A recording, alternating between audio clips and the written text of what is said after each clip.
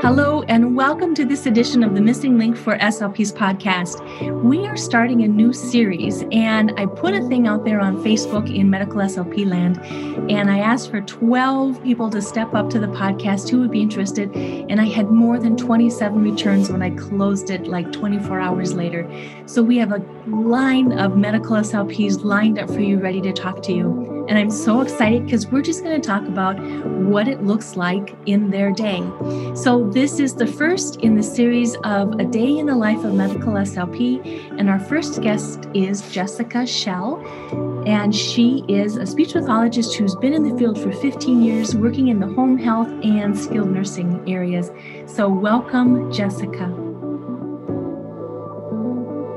Hello, and welcome to the Missing Link for the SLP's podcast. I am so glad you are here. Today's episode is part of the Medical SLP series where we talk to some amazing speech paths who work in a variety of medical settings, all the way from intensive care through to home care and everything else in between and beyond. You're going to hear some incredible medical SLP stories and lots of advice from these passionate medical SLPs.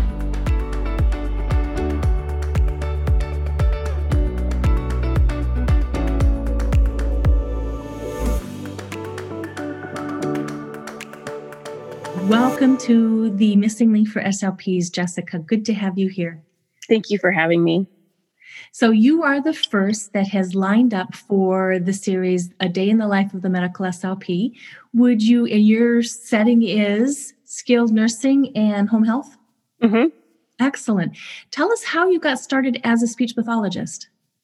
Well, I was a business major as a freshman in college, and I found out that I was very bad at math and macroeconomics.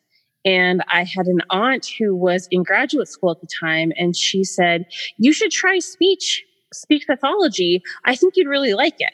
So I took my first intro courses as a sophomore, and I thought, well, when I fail out, I'll just, find something different. And I never failed out, which was kind of a shock.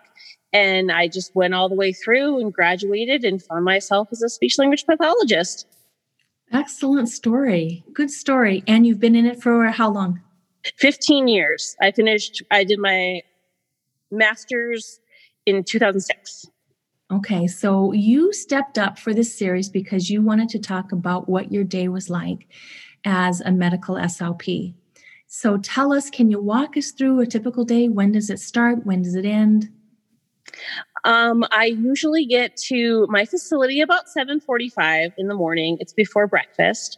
So I check in and see what my schedule looks like. That's one of the reasons that I like working in skilled nursing, is because I have a decent idea of what my day is going to look like versus our colleagues in acute care. They tend to have a lot of different folks every day. So it's kind of a personality thing. I just like having that consistency. I get in and I check in. Then I print off my schedule. I try to see some folks at breakfast to make sure that my strategies are in place, that our tickets are right, that they're getting the right diet texture, stuff like that. It's also good to check in with the staff and see if they have any new concerns for the day. Sometimes folks have acute episodes that things change even overnight. So it's good to check in and make sure nothing like that has happened overnight or over the weekend. After that, I usually do a lot of cognitive therapy. Some folks don't understand that in skilled nursing, we do have a fair amount of patients that do go home. There's kind of a bad reputation for skilled nursing that once you're admitted, the only way out is out on a stretcher. And that's definitely not the case. Can we pause for just a second? Take us back for those who don't know what, and I didn't think of asking this. I'm following you perfectly because I worked in skilled nursing. And I'm thinking maybe there's some listeners out there who don't know what a skilled nursing is and what home-based speech pathology looks like. So skilled nursing, tell us basically what that is. So skilled nursing is, people refer to them as a nursing home, and we do have a section for folks that are going to stay long-term, and that's called long-term care. So they are going to stay with us for the foreseeable future and probably to the end of their lives. Not necessarily. We have had many long-term care patients that have gone home or to lesser level of cares like assisted living, independent living, living with their families at home. And then we have another section of our building that's dedicated to those folks that do plan on leaving and going home with family, home independently, into independent living facilities, into assisted living facilities. And their care is definitely different than those that we treat for long-term. Our skilled patients are the ones that we foresee going to a lesser level of care, like I said. So we target functional community things more like cooking and medication management and safety and all those sorts of things that will make them safe and independent at the least restrictive living environment they can be in. Wonderful. Excellent. So very clear. So you get them sometimes from hospitals and from your referrals from hospitals and other places like that where they discharge, and sometimes they're short-term stay, and then they go on to other settings, maybe assisted living or home with assistance. Sometimes they stay more long-term. All right. Yes. Yep. And that, you never know what you're going to get. Some people get into skilled nursing and they think, this is way better than sitting at home by myself. I have people here. I have someone to take care of me. We have a lot of folks that do choose to stay long-term just because it's actually a more functional living environment than what they've been used to. And skilled nursings are also called SNFs. Yes. So if you come across that in the hospital, which I did my internship in the hospital, I spent a good 8 weeks not knowing what a SNF was. And it's, what's the acronym? SNF. SNF, Skilled Nursing Facility. No I's in there at all. No all right. I. So back on track. You described that you start 7:45, you see your dysphagia, and then you work in through your cognitive patients. Yes, I tend to check in with physical and occupational therapy. We do a lot of work together because our ultimate goal is the highest level of function, discharge to lesser level of care, whatever that is. So we want to make sure we're coordinating all of our treatments together. We sometimes do cooking tasks, we do cognitive tasks, anything along those lines, communication tasks, make sure they know what questions to ask and how to ask them and how to get services they need. Everything like that. If there is obstacles that we think that they're going to have, how can we address those obstacles so that when they do go home, they have the best shot at staying there? So that's kind of my morning. In my afternoon, I do lunch again, check in with folks and see what it looks like as far as strategies, swallowing, making sure my patients that I want in the dining room getting assistance are getting assistance. I do work with occupational therapy as they help with feeding. I do work a lot with physical therapy in the dining room, which a lot of people don't really think about. But if you have a patient who can't maintain a good posture, your swallowing therapy is not going to be nearly as successful. So a lot of times I ask for help from my physical and occupational therapy colleagues because they're also part of the swallowing treatment, even though most of it's based with speech therapy. Very comprehensive. In the afternoon, I finish up more cognitive communication treatments. I always check in and make sure there's no more evals. They can have evaluations, and then I would do those in the afternoon, usually follow up on any orders, anything the doctors or nurse practitioners want me to look into. And I'm usually done about 3:30.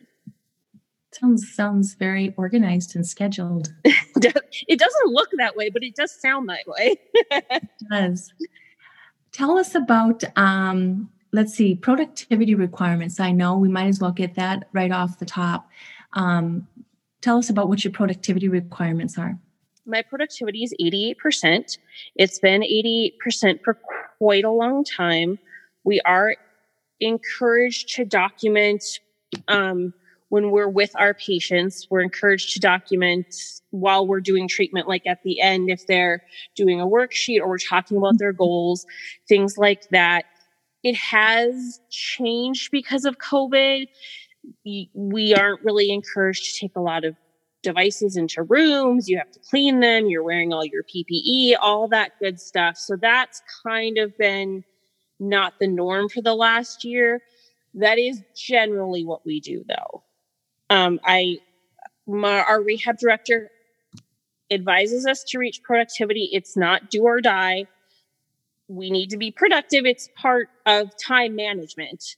Mm-hmm. So I understand that it's necessary, but I know there's a lot of ethical concerns that I've heard throughout our organizations that have those problems with productivity. And I've definitely seen that out there. I don't feel like I experienced that right now, but it's definitely something to keep in mind.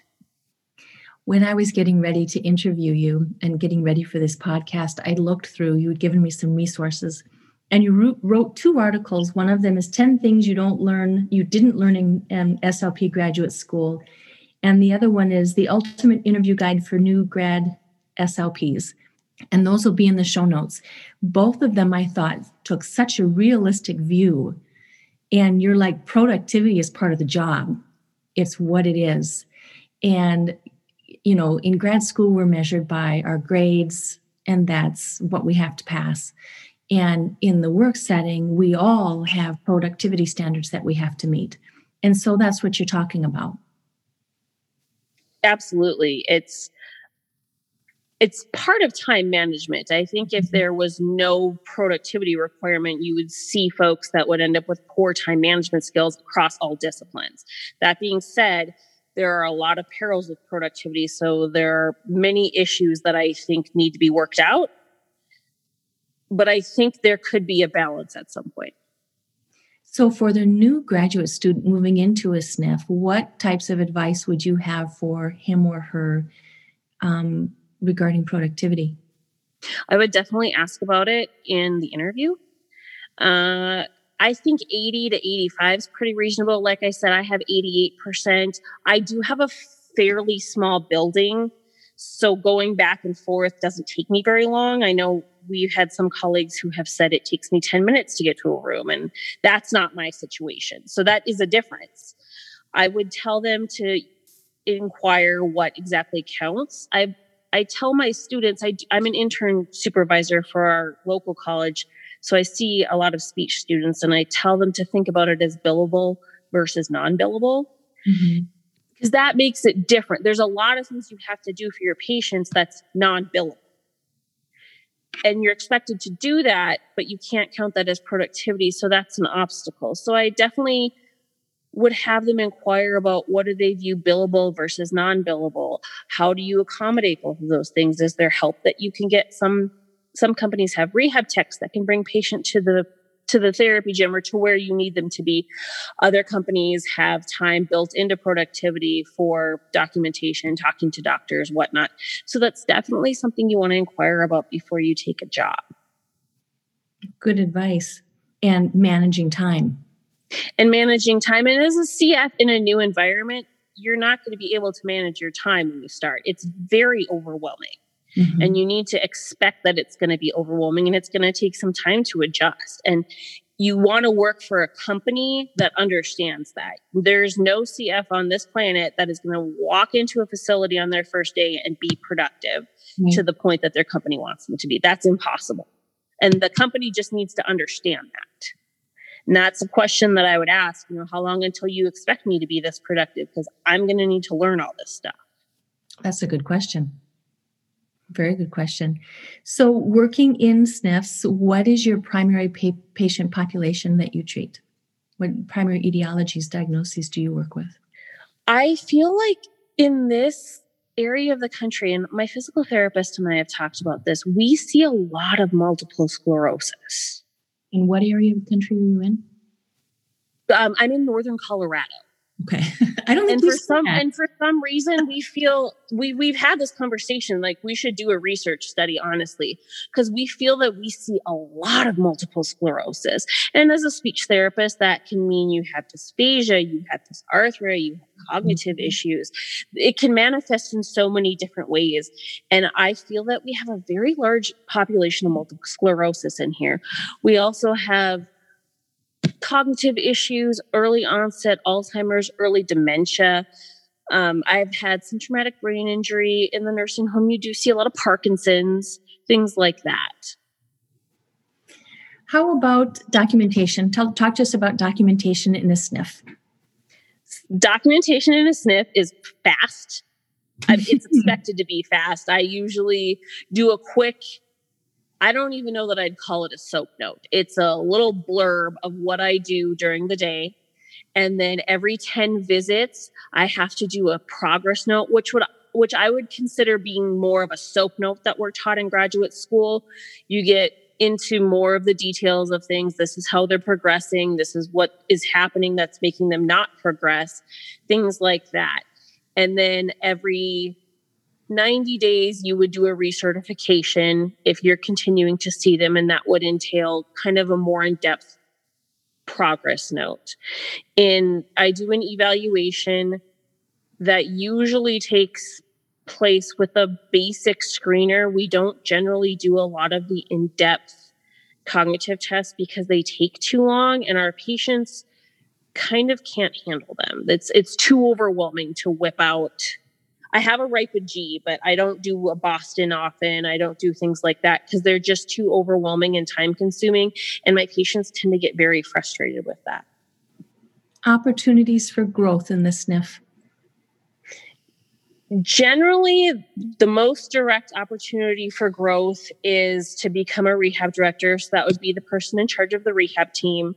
And then you could go on with that. You could go on to be a district person, a national person within your company.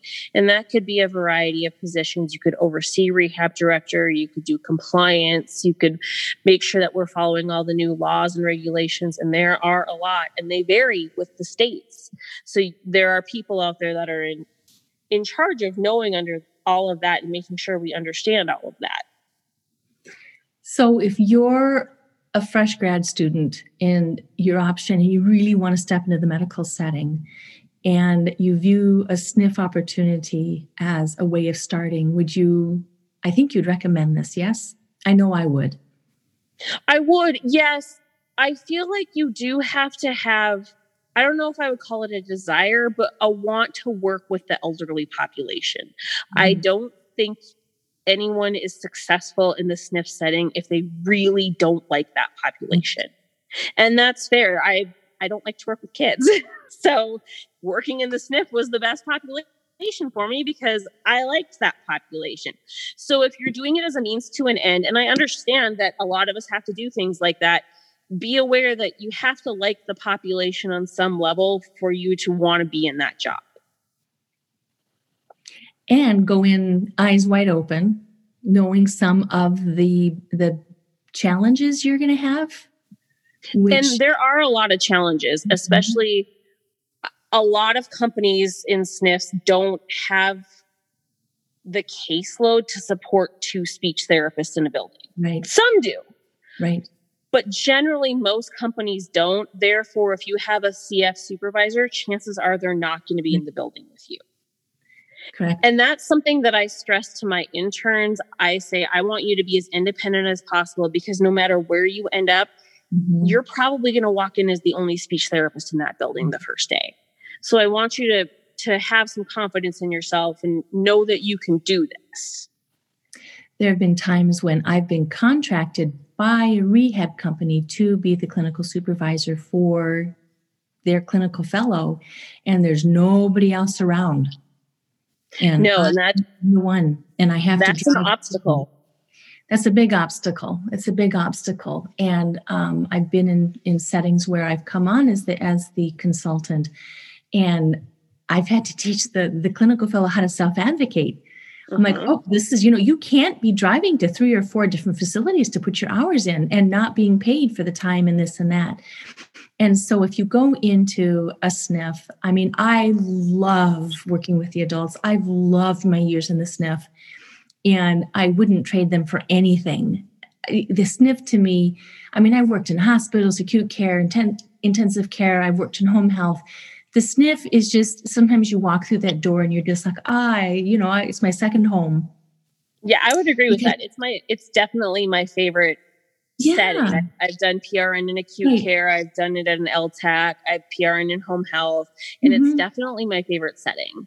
But yes, you have to teach new students to advocate for themselves in all settings, because sometimes new students just get taken advantage of because they don't know any better. Right. And one of those ways is not having the supervision. It's so important for clinical fellows to have that that sometimes they need that instant. What do I do if nursing does this or a patient does this? And they need to be able to reach out to that supervisor, or to say, no, I'm not going to drive here, or, there's a variety of things that this setting does present with. But it can be just a wonderful opportunity if you enjoy dysphagia, if you enjoy cognitive linguistic and working with adults. That's definitely true. And I always tell people to ask to interview your CF supervisor before you take a job, and ask them those questions. Are you going to be around? Can I get a hold of you whenever I need to if you're not going to be around? And they should be able to answer yes to all of that so that they can support you when you need it. Right. What has been one of your greatest challenges working in a SNF? There's a lot. Advocating for swallowing, I have a lot of referrals that are not dysphagia, but they feel that they need to send them straight to me. And usually I have to assess and say, super, we did an instrumental, you need to see a GI doctor. And advocating for oral care, advocating for safe feeding practices, advocating to make sure that their meals are correct texture-wise, that's been a big obstacle for me. And right now, it depends on your staffing. There's a lot of turnover in all departments. Right now, I have a great CNA department that's really on top of things, and that's very fortunate. But that's something that I feel I battle just as a whole, that they think speech therapy is the catch-all for someone who coughs. And it's frustrating because that's not the case a lot. Mm-hmm. Well said. So what would you say would be the top non-clinical skill that clinical fellows would be wise to focus on and develop stepping into a clinical fellowship? Time management, people management, building rapport? Managing behaviors. I always like to, when I interview my students, I ask them what their work background is, and any job they've had that they've been yelled at, I feel they tend to do better as interns. I think that you need to have dealt with the real world, and you need to dealt with customer service, and you have to have dealt with the general population to kind of prepare you, because just because you have a shiny degree that says speech language pathologist, a lot of people don't care. And therefore, you can't walk in and say, I'm the speech therapist, it's time, because they're going to tell you to go fly a kite. Mm-hmm. You need to have experience with working with people and building rapport, like you said, so you can start building that therapist-patient relationship that you're going to need. Very correct. So, Jess, before we get off, I know you have also dipped your toes in home health. What can you share with us about that setting? I like home health. It actually, I feel, helped me be a better therapist in the SNF, because I got to see what happened once they got home and what were actual problems that we needed to address. Very functional approach then. Yes. And I would see these people in home health that couldn't tell me how to dial 911, or couldn't tell me how to safely do anything in their kitchen, or had no clue how they were going to get their medications. So those questions that I learned were a lot more common than you would think they are, helped me focus on that in the SNF. I ask those questions now because if you can't answer things like that, we got to work on that. We got to have a plan, because you can't go home safely with that. And I do it PRN. I don't think I could do it full time. It's a lot of time in your car. Mm-hmm. And it sounds glamorous, but it's a lot of scheduling, and it's a lot of cancellations, and it's a lot of time on your phone. And as much as I enjoy it, I don't know that I would recommend it to a new clinician. Mm-hmm. Some people do it and like it, and I get that. But I think that you need to experience your job as a speech therapist in a little bit more of a structured setting before you go into home health, because you are really an army of one.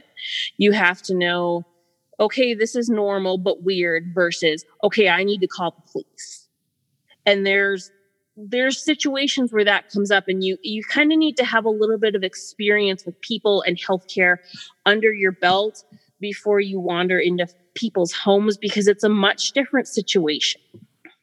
I have been in some of those situations as a Yep. home health speech pathologist. I'm thinking back to some of them. Right.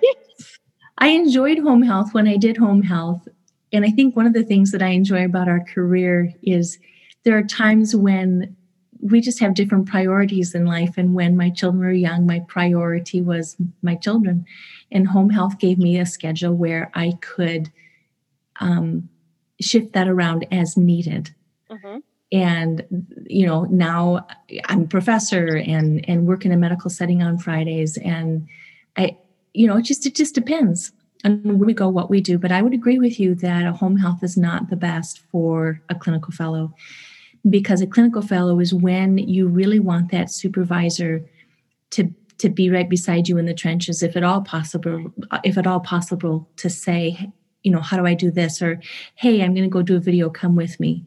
Or, let's pair up on this.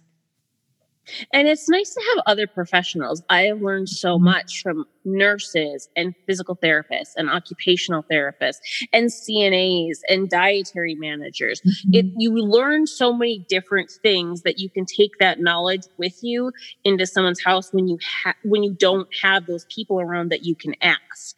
Mm-hmm. Then that's a really valuable tool to have. Very, very true. So what has been, I know we've talked about some of the challenges of a SNF. What has been one of your greatest joys? What have you really liked about working in a SNF? When you're the speech therapist, people like to talk to you and they like to tell you their life stories and they tell you their secrets and they depend on you and they share stuff with you. And that is really fun. I love learning about people's lives and they're so fascinating. You think you've heard it all, and I promise you have not heard it all. It's just so fascinating every time to meet somebody new, to hear their life story and how they got there and what their plans are, everything like that. I really love it. And I love the reflection they have at that point in their lives. Mm-hmm. Absolutely. I can learn from that. And they improve my life as well as me improving theirs. That's true. I would agree with that. Words of advice for the new speech pathologist. Oh, goodness. People are crazy. And once you accept that, your life will be so much better. All right. Well said. Thank you for coming on with us today, Jessica. Thank you for having me.